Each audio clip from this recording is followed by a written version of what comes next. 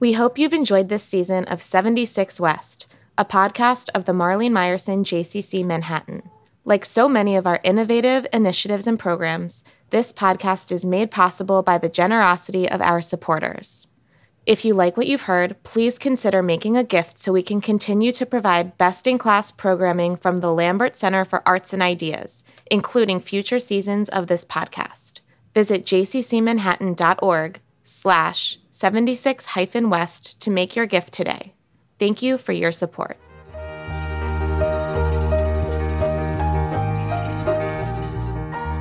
Welcome to 76 West, a podcast of the Marlene Meyerson JCC Manhattan, featuring talks from the JCC's Conversation Series, a marquee program of the Lambert Center for Arts and Ideas. This podcast is brought to you by Zabar's and Zabars.com. Today we're listening to a discussion between author and host of the JCC Conversation Series, What Everyone's Talking About, Abigail Pogrebin, and JCC Executive Director, Rabbi Joy Levitt. Why does there seem to be a Jewish holiday every minute? And what makes these holidays so powerful and urgent in this modern moment?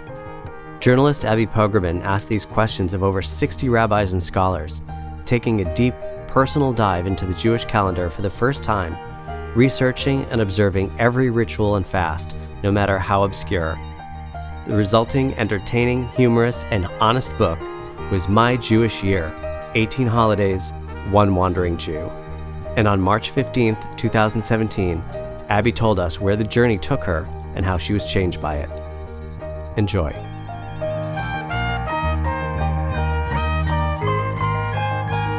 Hi, everybody. So let's just say it right. This is a weird place for both of us. Abby usually sits here. She's right, or you're always sitting there. Are you sitting in the place that you normally sit in when you interview people? You want me to switch? Yeah. Are you confused about what's happening tonight? This is throwing me. Oh, my goodness. So as many of you know, Abby moderates an extremely popular series, What Everybody's Talking About Here, and she does the asking. So I think we're both a little off tonight because you're going to tonight do some of the answering about this unbelievably special book, which we're selling afterwards, I hope. I hope. But all of you need to take a look at it. I found it deeply profound, and it's actually an honor to be able to push you a little bit on some of these questions. So let's start with the obvious. Every Jewish holiday? Like, I get a better Seder. I get a more meaningful Yom Kippur. But Ta'anit Esther? What was the motivation behind your decision not to go only deeper, but to really do this so comprehensively?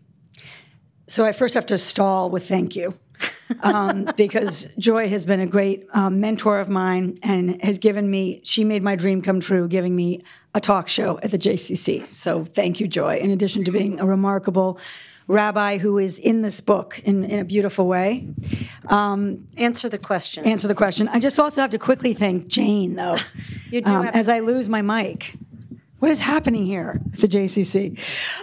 Jane was an incredible editor and a demanding one, and this book is a quite expanded version of the series, but there is no book without the foreword, and so I just want to give a big round of applause to an incredible editor. Thank you. In terms of the why, first of all, I'm one of those people, if I take something on, I want to do it to the nth degree. And that's just my own neurosis. But I also felt very strongly about what was missing in terms of where I was ignorant and why it bothered me. And I would kind of look over at observant Jews, and I don't just mean ultra-Orthodox, I mean anyone who lives in what I consider an observant life, and I now know that spans quite a spectrum, and kind of see that there was a roadmap that they had in their year that, from my vantage point, looked meaningful. And it also looked very interesting. And I was frustrated by the fact that I didn't know what they know, and that I wasn't sure, were I to test it, that it wouldn't deepen and add to my life in a way that actually was worth doing. there's, Gretchen Rubin, who's actually a friend of mine, wrote The Happiness Project. And I didn't want this to feel, and hers was not a gimmick, it was a real pursuit. But there is something similar in the sense that as I was about to turn 50, which I, don't admit readily, there was a sense of kind of, is this all you're going to feel? And is this all you're going to know? And I did come at it through a Jewish prism because that's just been my exploration for the last 12 years in a very unexpected way. And I felt like if you're going to do this, you really need to hit every mark because there is an architecture that exists, and I don't want to miss a beat. Wait, I want to go back to in a very unexpected way. Got two Jewish parents, were raised in a Jewish household. Why so unexpected in the last 12 years? So definitely Jewish, but more that's a little more complicated than just Jewish. My father, whom I adore, is what I would call a red diaper baby, and his religion was kind of bagels and communism. So it wasn't necessarily... if I could see you, I would ask for a show of hands of how many people for whom that's true, bagels and communism. You won't have to out people. But yeah, well, there are a few. My father. Your father is being outed. Okay, you can put the lights back down. There are more of those on the Upper West Side than I suspect are people that are observing Ta'anit Esther, but maybe I'm wrong. Right. And I would say that my father had his own arc and started to study Torah and be in a prophets group, but much later in life. So we were not getting our Judaism from Bert. And in terms of Letty, many people know that she was raised very observantly in Queens. She had a seminal experience when she was not permitted because of her gender to say Kaddish for her mother, who died when my mother was 15. That seminal event really was a breaking point for her in terms of the tradition and the fact that her religion could, in a sense, turn its back on her at that time. So she turned her back, and didn't come back to it, which she did very strongly, as you know. There was a gap where we had home-based Judaism. Definitely went to two seders. We went to the high holidays because that's where she felt she needed to be at some synagogue, but we didn't belong to one. And we had Hanukkah. That was the extent of it. We lit Shabbos candles when we were home. But there was really no education. I was not a bat mitzvah. And frankly, it was not a priority in my life. And so I began to sort of look for it, need it. Do you remember the moment when you thought to yourself, there's something missing? Because you had a rich New York Jewish life. I did. I was not deprived of richness nor Jewishness. The cultural Judaism in the ether. It's everywhere. Right. And one of the things I discovered when I wrote my first book, Stars of David, and that was obviously about famous Jews, but there were 62 machers in that book, and I could count on one hand how many of them had held on to their Jewish education or their rituals. And that was an interesting data point. You can't, I think, extrapolate it for all of Jewish identity, but it was an important data point of there was a significant swath of public figures or high achievers had not incorporated or felt the need to maintain their Jewish identity as part of that public life. But to answer your question, it really turned for me when I had my first child. When my son Benjamin was born, and we put this tiny kippah on his head, it was actually overwhelmed, his little head. And, the mohel has you pass the baby from one generation to another. And it really was one of those moments where you say, would I be able to explain this to him, what we're doing right now, the beginning of our Jewish family, and look how little I understand. And that was kind of a moment where it was a little bit of a gauntlet had been thrown down, and I said, I need to understand this. But that was 1997 when he was born, and then you get distracted and you get back to your journalism and your work and your friends and your life. And bit by bit, I would say this began to be kind of a tapping on the shoulder for me. I didn't count the number of people you interviewed in Stars of David, but it's 63 rabbis you interviewed for this book. Thank you for counting. Wow. An interesting number. And the reason I raise it is because many people on their Jewish journey go look for physical spaces, either their homes or their synagogues or their JCC. And while you inhabited all of those spaces on your journey, you started not so much with physical structures, but by learned guides. You sought out, I mean, this book is a who's who of rabbis and teachers throughout the country.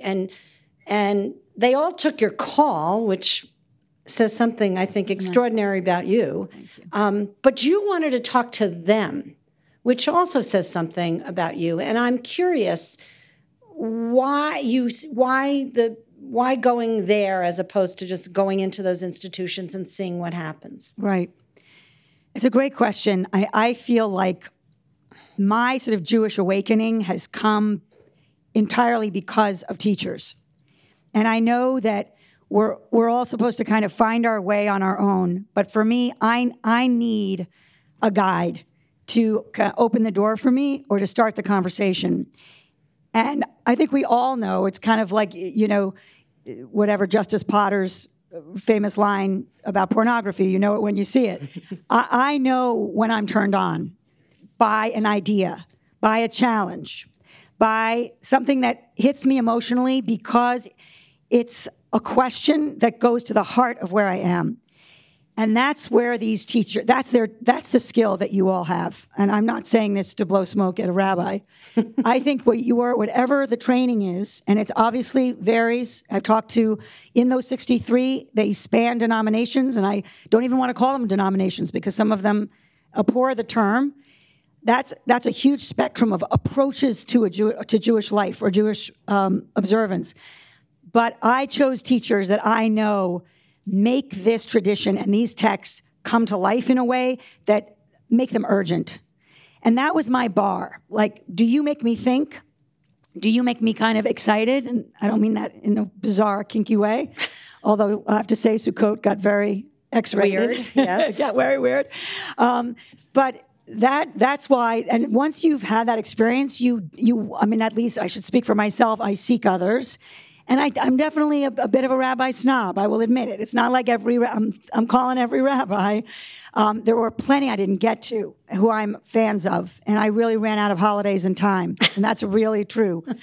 But I knew at the beginning kind of who my favorites are and why. So I'm interested in that process a little bit. You say you put the calendar up on your refrigerator door. Did you know in advance everybody that you wanted to talk to? Because as you're reading the book, it looks like this person recommended, that person recommended. Like it was a big Jewish conversation. It was. That brought you from place to place. Right.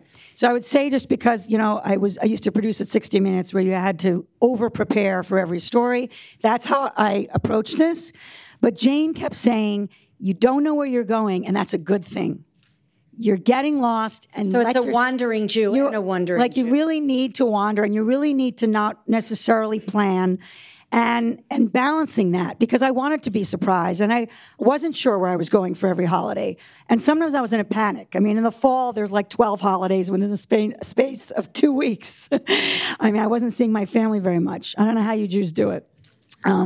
But even that was a kind of a snapshot, I think, and we can get to that. I think there's purpose in that. I think there's a point to that. I think there's a reason why we're supposed to start our year in that almost a frenzy of holidays and milestones.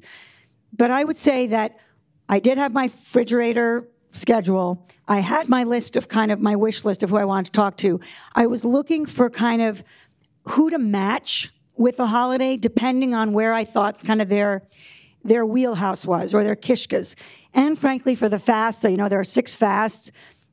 Most of them are pretty obscure. I knew I was probably going to the Orthodox side for that, because most Reform and Conservative rabbis are not necessarily either observing or thinking about or drashing about, giving sermons about, the 10th of Tevet every day. So I needed to know that I could go to Ethan Tucker and Machon Hadar, and he would pick up the phone and be able to talk about the 10th of Tevet for 2 hours. And then for something like Esther, I knew I could only 2 hours? I bet you could have gotten them to do We could have gone for days. Those Hadar guys, they could talk for a long time. Anybody turn you down, Abby? Nobody turned me down. And I have to say that I'm glad you raised it because it was, for me, part of the power of this experience is that the teachers were not just willing, but kind. Nobody made me feel stupid. And nobody said, I don't have time for a neophyte. And they met me they dove right in. It was almost like mid-conversation. They weren't giving me, Purim 101. I had to do that for myself. But I would ask one question and suddenly we were off to the races. And I do think there's something in the rabbinic or scholar's discipline or teacher's discipline that has oiled that machine for them. I don't think the average, even observant Jew can make something come alive on a dime. But when I called you for Yom HaShoah, and, I think I actually want to talk to you about 2 holidays at the time, that was a conversation that made me cry. And I didn't tell you what I was going to ask you. And I think there is the thing that makes me feel sad about this book is that other people won't have the experience I did. I try to take you with me, anyone who picks this up, and people will have their own experience. But I wish that more Jews, frankly, or non-Jews, could pick up the phone and have these conversations. I think for all of the bemoaning, and there is a lot, I go to a lot of Jewish conferences, there's a lot of hand-wringing about connection and engagement. If people could be having these conversations, they would be plenty engaged. So you mentioned something about not seeing your family for those weeks during... What family? So Judaism is a lot about... Is anybody out there? Judaism is a lot about family, and your family wasn't exactly on the ride with you. That's true. So how did that work? Right. So I have an incredible family, and they were hugely supportive. They were cheerleaders, but they were not co-wanderers. And they knew what I was doing. I think they admired it. I think they got a kick out of it. I think there were some eye rolls for sure. I did not want them to feel pressured to sign on. And I think partly because that wasn't a fair ask, but also, Leon Wieseltier, who is, very brilliant and very cranky, once said to me in an interview when I interviewed him for my first book, Abby, I don't need anyone to be Jewish with. I'm Jewish enough on my own. I'm figuring it out on my own. And I thought to myself, that's actually a new idea for me because Jews do things together, I think in a powerful way. We eat together, we mark things together, we pray together, we mourn together. There's very little we do alone. The fact that he said, I don't need, he was talking about his spouse, to be as Jewish as I am or even be, worrying about her connectivity or Judaism was to me thinking, why am I so worried about other people? I need to just actually see my way through this and hope, which I hope has happened, that some of it rubs off on them. That is to say, it is hard to fast alone. It is hard when your family is eating pancakes on New Year's Day, which they're entitled to do because the 10th of Tevet fell on New Year's Day in the year I was doing this, and you're not eating after, frankly, being slightly inebriated for New Year's Eve, which is allowed in the Jewish tradition. It was hard, and I'm not going to play the violins for it, but there were many times where the difference of being a Jew is called out and affirmed. You are not doing what everybody else is doing, and there's tremendous resonance in that, but there's also, there's a lot to ask of you. You can't necessarily be thinking about all the things you can't do. You have to be not necessarily loving, but finding the significance and, frankly, the payoff to some extent in doing it differently.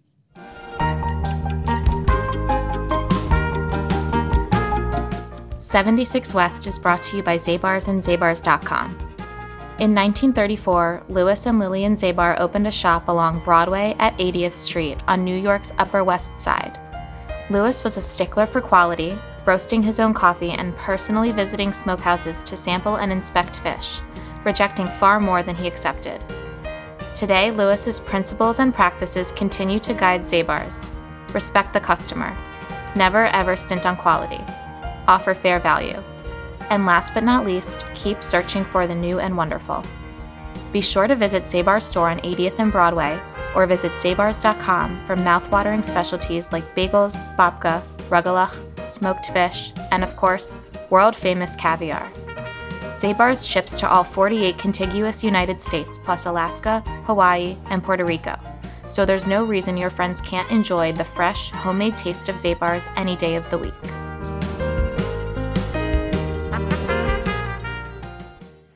So here's the sentence in the book that most troubled me. Can you guess? Uh-oh.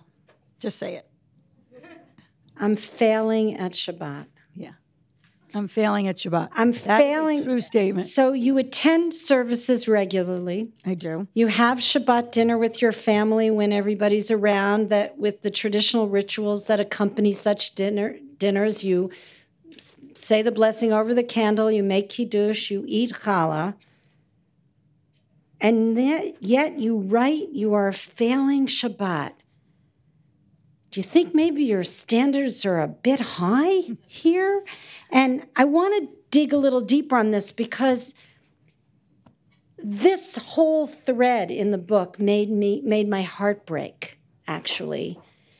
And I suspect you're not alone. I suspect that there are lots of people out there that feel in some way that they're failing.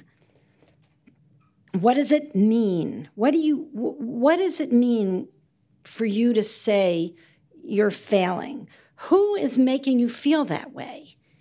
And is there some way that Jewish life is just too hard to do well unless you're all in? And what are the implications of that if you're not going to be all in, but you're going to be? Yeah, it's a great. These are a lot of great questions. And can everyone hear me? I feel like I'm sort of microphone challenged right now. I'm just bringing it closer. It's good. Is that another stall? Yeah. Yeah. Okay. I think I'm glad you raised this. You're absolutely right that if I was self-flagellating, which I was, I mean, that's me in many ways on a daily basis, Shabbat is high on the list. First of all, every rabbi told me, in a way that frankly was news to me, that Shabbat is the most important holiday of them all. And that, first of all, sets off a light bulb in your head. I knew I couldn't write about 52 because no one would read the series or the book. But I write about 3 in the book. And the chapter you're talking about was my wrestling with the stopping. I think it is extremely attractive, the older any of us get, to think about enforced pausing, powering down, doing less, not being on our screens, but also not walking out of the house carrying things, and not being on the phone, and all of the things that those who do it now become second nature to them. But to do it in a later stage is much harder. And failing also at just kind of the clearing out psychologically of all the things that I know that I'm not doing on a Saturday because it's Shabbat. Warming to that. Yitz Greenberg said, this is not about a denial. It's you're adding something to your life. And that was, one of those things that torques your thinking. And now that I have done a smidgen of it, which is to not be on email, I absolutely see how freeing it is. It's entirely freeing to know that someone is emailing me, getting an automatic message back, and now understanding that I am not looking at email, and therefore they are forgiving that I'm not responding. Whereas the other 6 days of the week, I feel that pressure, and I have gotten to the point where I'm not keeping up, and I am disappointing people. Not that they need me so much, but literally every day I have 5 people saying, I'm not sure if you got my email, but. And that has an effect on you as a routine, because it just means you're constantly on that treadmill. I don't have to tell everyone what it feels like to be busy. But there is something about the Jewish teaching about this holiday. The 39 prohibitions, which come from, what you're not supposed to do in the building of the tabernacle. Some of those categories are very, obscure and crazy, and some of them are completely apropos to this moment. And I think if I could even cross out, 5 of the 39, I would have a transformed experience. So my frustration is not just that I'm beating myself up Jewishly, like there's this Jewish standard I'm not meeting. It's that I think I'm denying myself something I would completely not only enjoy, but would transform me. It's like my twin sister's always telling me that I should meditate, and I know that she's right.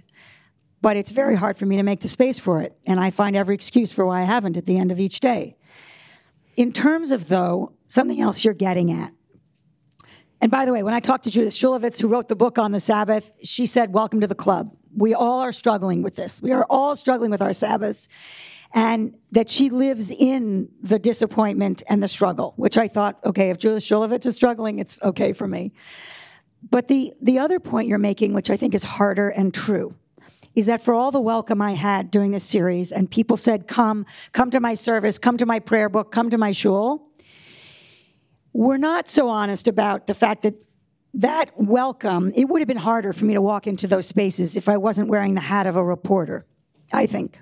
If I was just the rookie walking in to, I'm not going to name names, some of these places where it's all experts. They just are.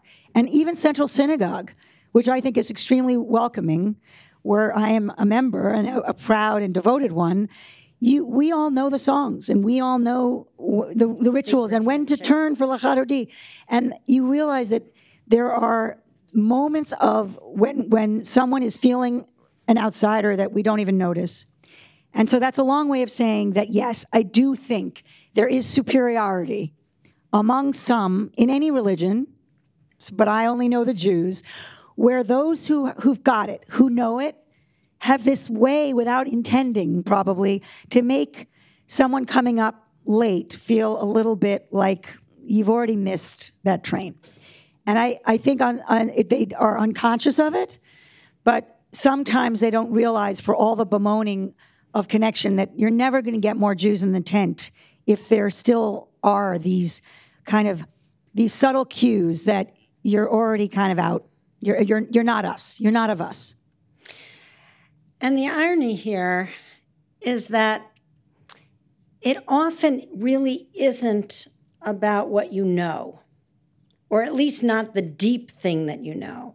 And when I was a congregational rabbi, I'd hear this all the time. I don't want to come to services because everybody understands Hebrew.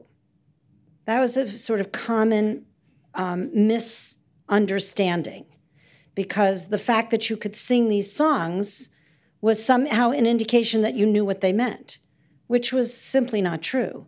But if you don't know what they mean and you walk in, you kind of assume that everybody else knows what's going on. And I think I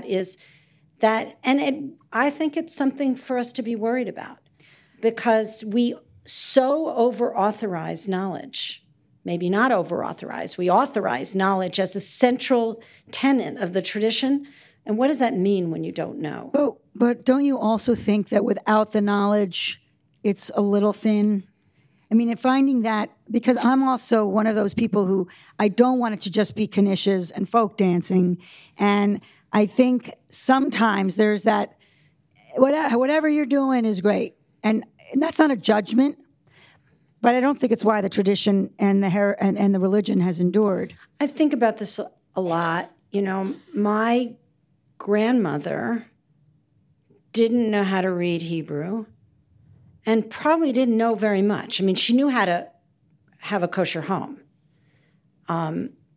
But she was very deeply Jewish, and she wasn't worried about it in the least. She was just connected. Now, I don't know whether that's coming from Russia, you know, having an entirely different experience. But it was in her DNA, you're saying? It was in her DNA. Yeah. And I don't know how you accomplish that. And obviously for our generation, you accomplish that by study. But I do worry about the barriers. And I do worry about whether, particularly I think about this in terms of Hebrew school, right? Are we really so interested in these kids knowing stuff, particularly they're 10, 11, and 12? Or are we interested in them doing stuff, living stuff, feeling like some connection and commitment to the Jewish people, which doesn't necessarily come from knowing all that stuff, right? But I guess I would counter that it's completely integrated. I mean, that's what this holiday series showed me. The number of times that the holidays are saying to us, it's not just about what you're feeling on this holiday. What are you doing? Correct. And that was something that I think is not necessarily communicated to the average Jewish child or the average Jew, frankly, in the sense that it's not just about there's this holiday, this holiday, this holiday. There are within those holidays questions and teachings that absolutely speak to your life at this moment. That's right.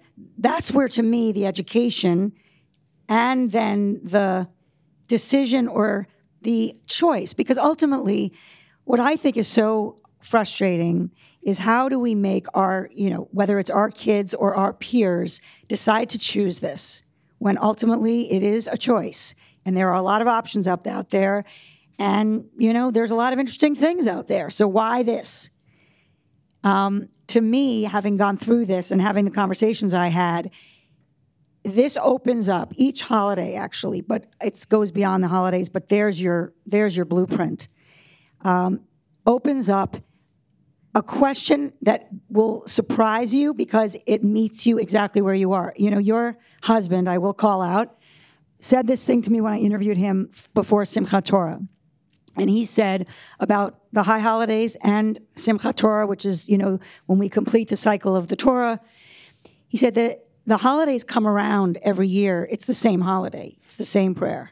It's the same, you could say that it's the same liturgy. You are in a different place. And because of that, the holiday changes, the teaching changes, the liturgy changes, the poetry. And it was such a simple idea. And I'm so glad he said it to me in the fall, the beginning, because that's exactly what I saw proven again and again to me. That yes, I think I know what Hanukkah is, but Hanukkah changed when my father-in-law was dying. And yes, I think I know what Passover is, but it was changing because Ben was going to college. My son was going to be moving out of my house for the first time. And this Passover, now 2 years later, my daughter is going to be moving out. So it's a completely different holiday. And Hanukkah, this year, my mother-in-law was sick. And sometimes there's great joy when there was great pain on that same holiday. And bizarrely enough or intentionally enough, everything that's in those teachings are completely relevant to what you're feeling. And that, to me, is missing somehow from our sort of institutional Jewish approach to our faith and our calendar. Let's talk about food. Good. Let's talk about food. Sorry, we don't have any for you right now. There is that famous thing like, they killed us, let's eat. They tried to kill us. They tried to kill us. They failed. They failed. Yeah, thank you. You talk a lot about food in this book. I do. I mean, really, you do? I didn't know. I'm sorry about that. You do a fair amount of fetching about the fast days, right? We get it. You love to eat. Okay. And I am convinced from the book that you found the experience of observing these fast days an important component of your year. Hard, but you were determined to do it. Some of that's the obsessive-compulsive nature of Abigail Pogrebin, but I believed it. I found it believable. But I guess I have a question about the idea of observing a holiday, not because you necessarily find meaning in it, but because that's what Jews do. Is that even a category for modern liberal Jewry? You got to a very interesting place about Ta'anit Esther. We'll just do that holiday because we just passed it. Understanding the fast as a way of reinforcing our need to support those around us doing hard things, I think you wrote. Esther asked her people to fast with her before she risked her life. So you found some meaning in that, and I guess your path to doing it beyond I'm doing it and I'm not failing at this was like I'm going to be in solidarity with her there. So I wonder if you can imagine continuing to do that. And if you were to, let's just take Ta'anit Esther as one of these quote-unquote obscure holidays. Michael Paley once wanted to teach a class here called The Holidays in Which Alternate Side of the Street Parking is suspended. I thought it was sort of brilliant. It was a way to get, Shmini Atzeret in there. would it be, if you were to continue to observe Ta'anit Esther, and I'm not making any claim that you are, but would it be, because of Queen Esther's struggle, a more contemporary example of that kind of struggle that would resonate with you, and therefore you would use this holiday to remind yourself of that? Or would it simply be, I want to feel connected to a whole group of my people that do this today and know that I'm doing it simply for that reason? It's hard because, honestly, finding meaning on those holidays takes elbow grease, kind of psychological elbow grease. And maybe it's because I complain about not eating. But to stay focused, if I haven't been raised with it, for those who have, I think they just feel like they have no choice. And there is something liberating about having no choice. I'm not saying I'm for that. I'm not saying I wish I'd had that. But not having had it means it's a very conscious abstention. And that means that I did need, I needed a nugget, like a buoy of meaning for each of these fasts. They weren't hard to find. But I don't think that they present themselves so easily, which is a long way of saying that I haven't. I'm confessing here. There are other holidays I have maintained. Talk to me about Elul, definitely the dancing on Simchat Torah. But other than Yom Kippur, where I had already fasted before, I have not maintained the other fasts. And I feel some misgiving about it, and I'm not sure I wouldn't ever again. But what I have maintained is they are in my calendar. I know when they are happening. And what is alive for me is what I learned that they bring up, that the ideas around them. And that's not honestly just saying, well, that's my excuse. It's important to me to mark the times that other Jews are doing this. And not just only because of the ideas that these fasts bring up or teach, but because of what you said, which is that these are moments of great solidarity that is kind of silent. You're not always knowing who in the world is with you on the Fast of Esther or the 17th of Tammuz in the summer, which is a very hard time, or, to fast because everybody's doing summer things, or obviously Tisha B'Av, but that's obviously more popular among Jews. But to know, especially if you went to a Jewish summer camp, right? No, I now know about all that. Yeah, and that was like the place to be. But in terms of something like the 17th of Tammuz, those ideas were so powerful to me that they have stayed with me beyond that fast, and it's in my calendar. That's all I can say. So one last question before we open up to the audience. So in this year of observance, 63 conversations in synagogues throughout the country, celebrating and commemorating either 18 or 19 or 20 holidays, depending on which number you liked and how you're reading it. And now, with some distance, looking back, what most surprised you? I guess, first of all, that the bottomlessness of meaning is very real. I understand now why this has endured as a fascinating thing, not just a meaningful one, and not just, we haven't even talked about God, and I'm relieved, but obviously God is a huge part of this. Well, that was a big opening. We're going to have one more question. No. But I think what surprised me more than anything is that memory is actually a task. It's actually a directive. It isn't just nostalgia. Memory is demanding something of us. And that has changed my life in that, without being too overdramatic about it. And along with memory, because I think they're connected, is fragility. One holiday after another was basically driving home the idea that you don't necessarily get another year. You may not even get another week, but particularly the way Jews look at it, you don't necessarily come around as Rabbi Strasfeld, your husband, said, you won't necessarily get that next Rosh Hashanah. And knowing that and being aware of that without being morbid about it focuses your mind on what you have. It focuses your mind on where you are, how you're living your life, what choices you're making, whether you're a good friend.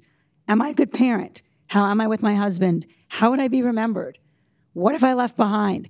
To me, those aren't questions that make me slip my wrists. They make me wake up in a way that has changed everything. And that was the surprise.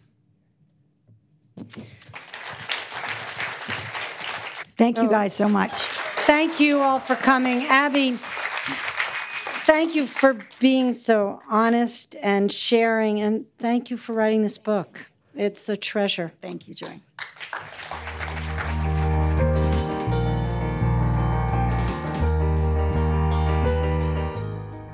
That was Abigail Pogrebin talking to the JCC's Rabbi Joy Levitt. Our podcasts are produced by Megan Whitman and me, Eric Winnick. Our editor is Matt Temkin. Music is by Peril Wolf. The voice of Zabars is Leah Rosensweet. Please give us a rating and review on iTunes. And if you can, share this episode with your friends. If you're just joining us, welcome, and be sure to subscribe for future episodes.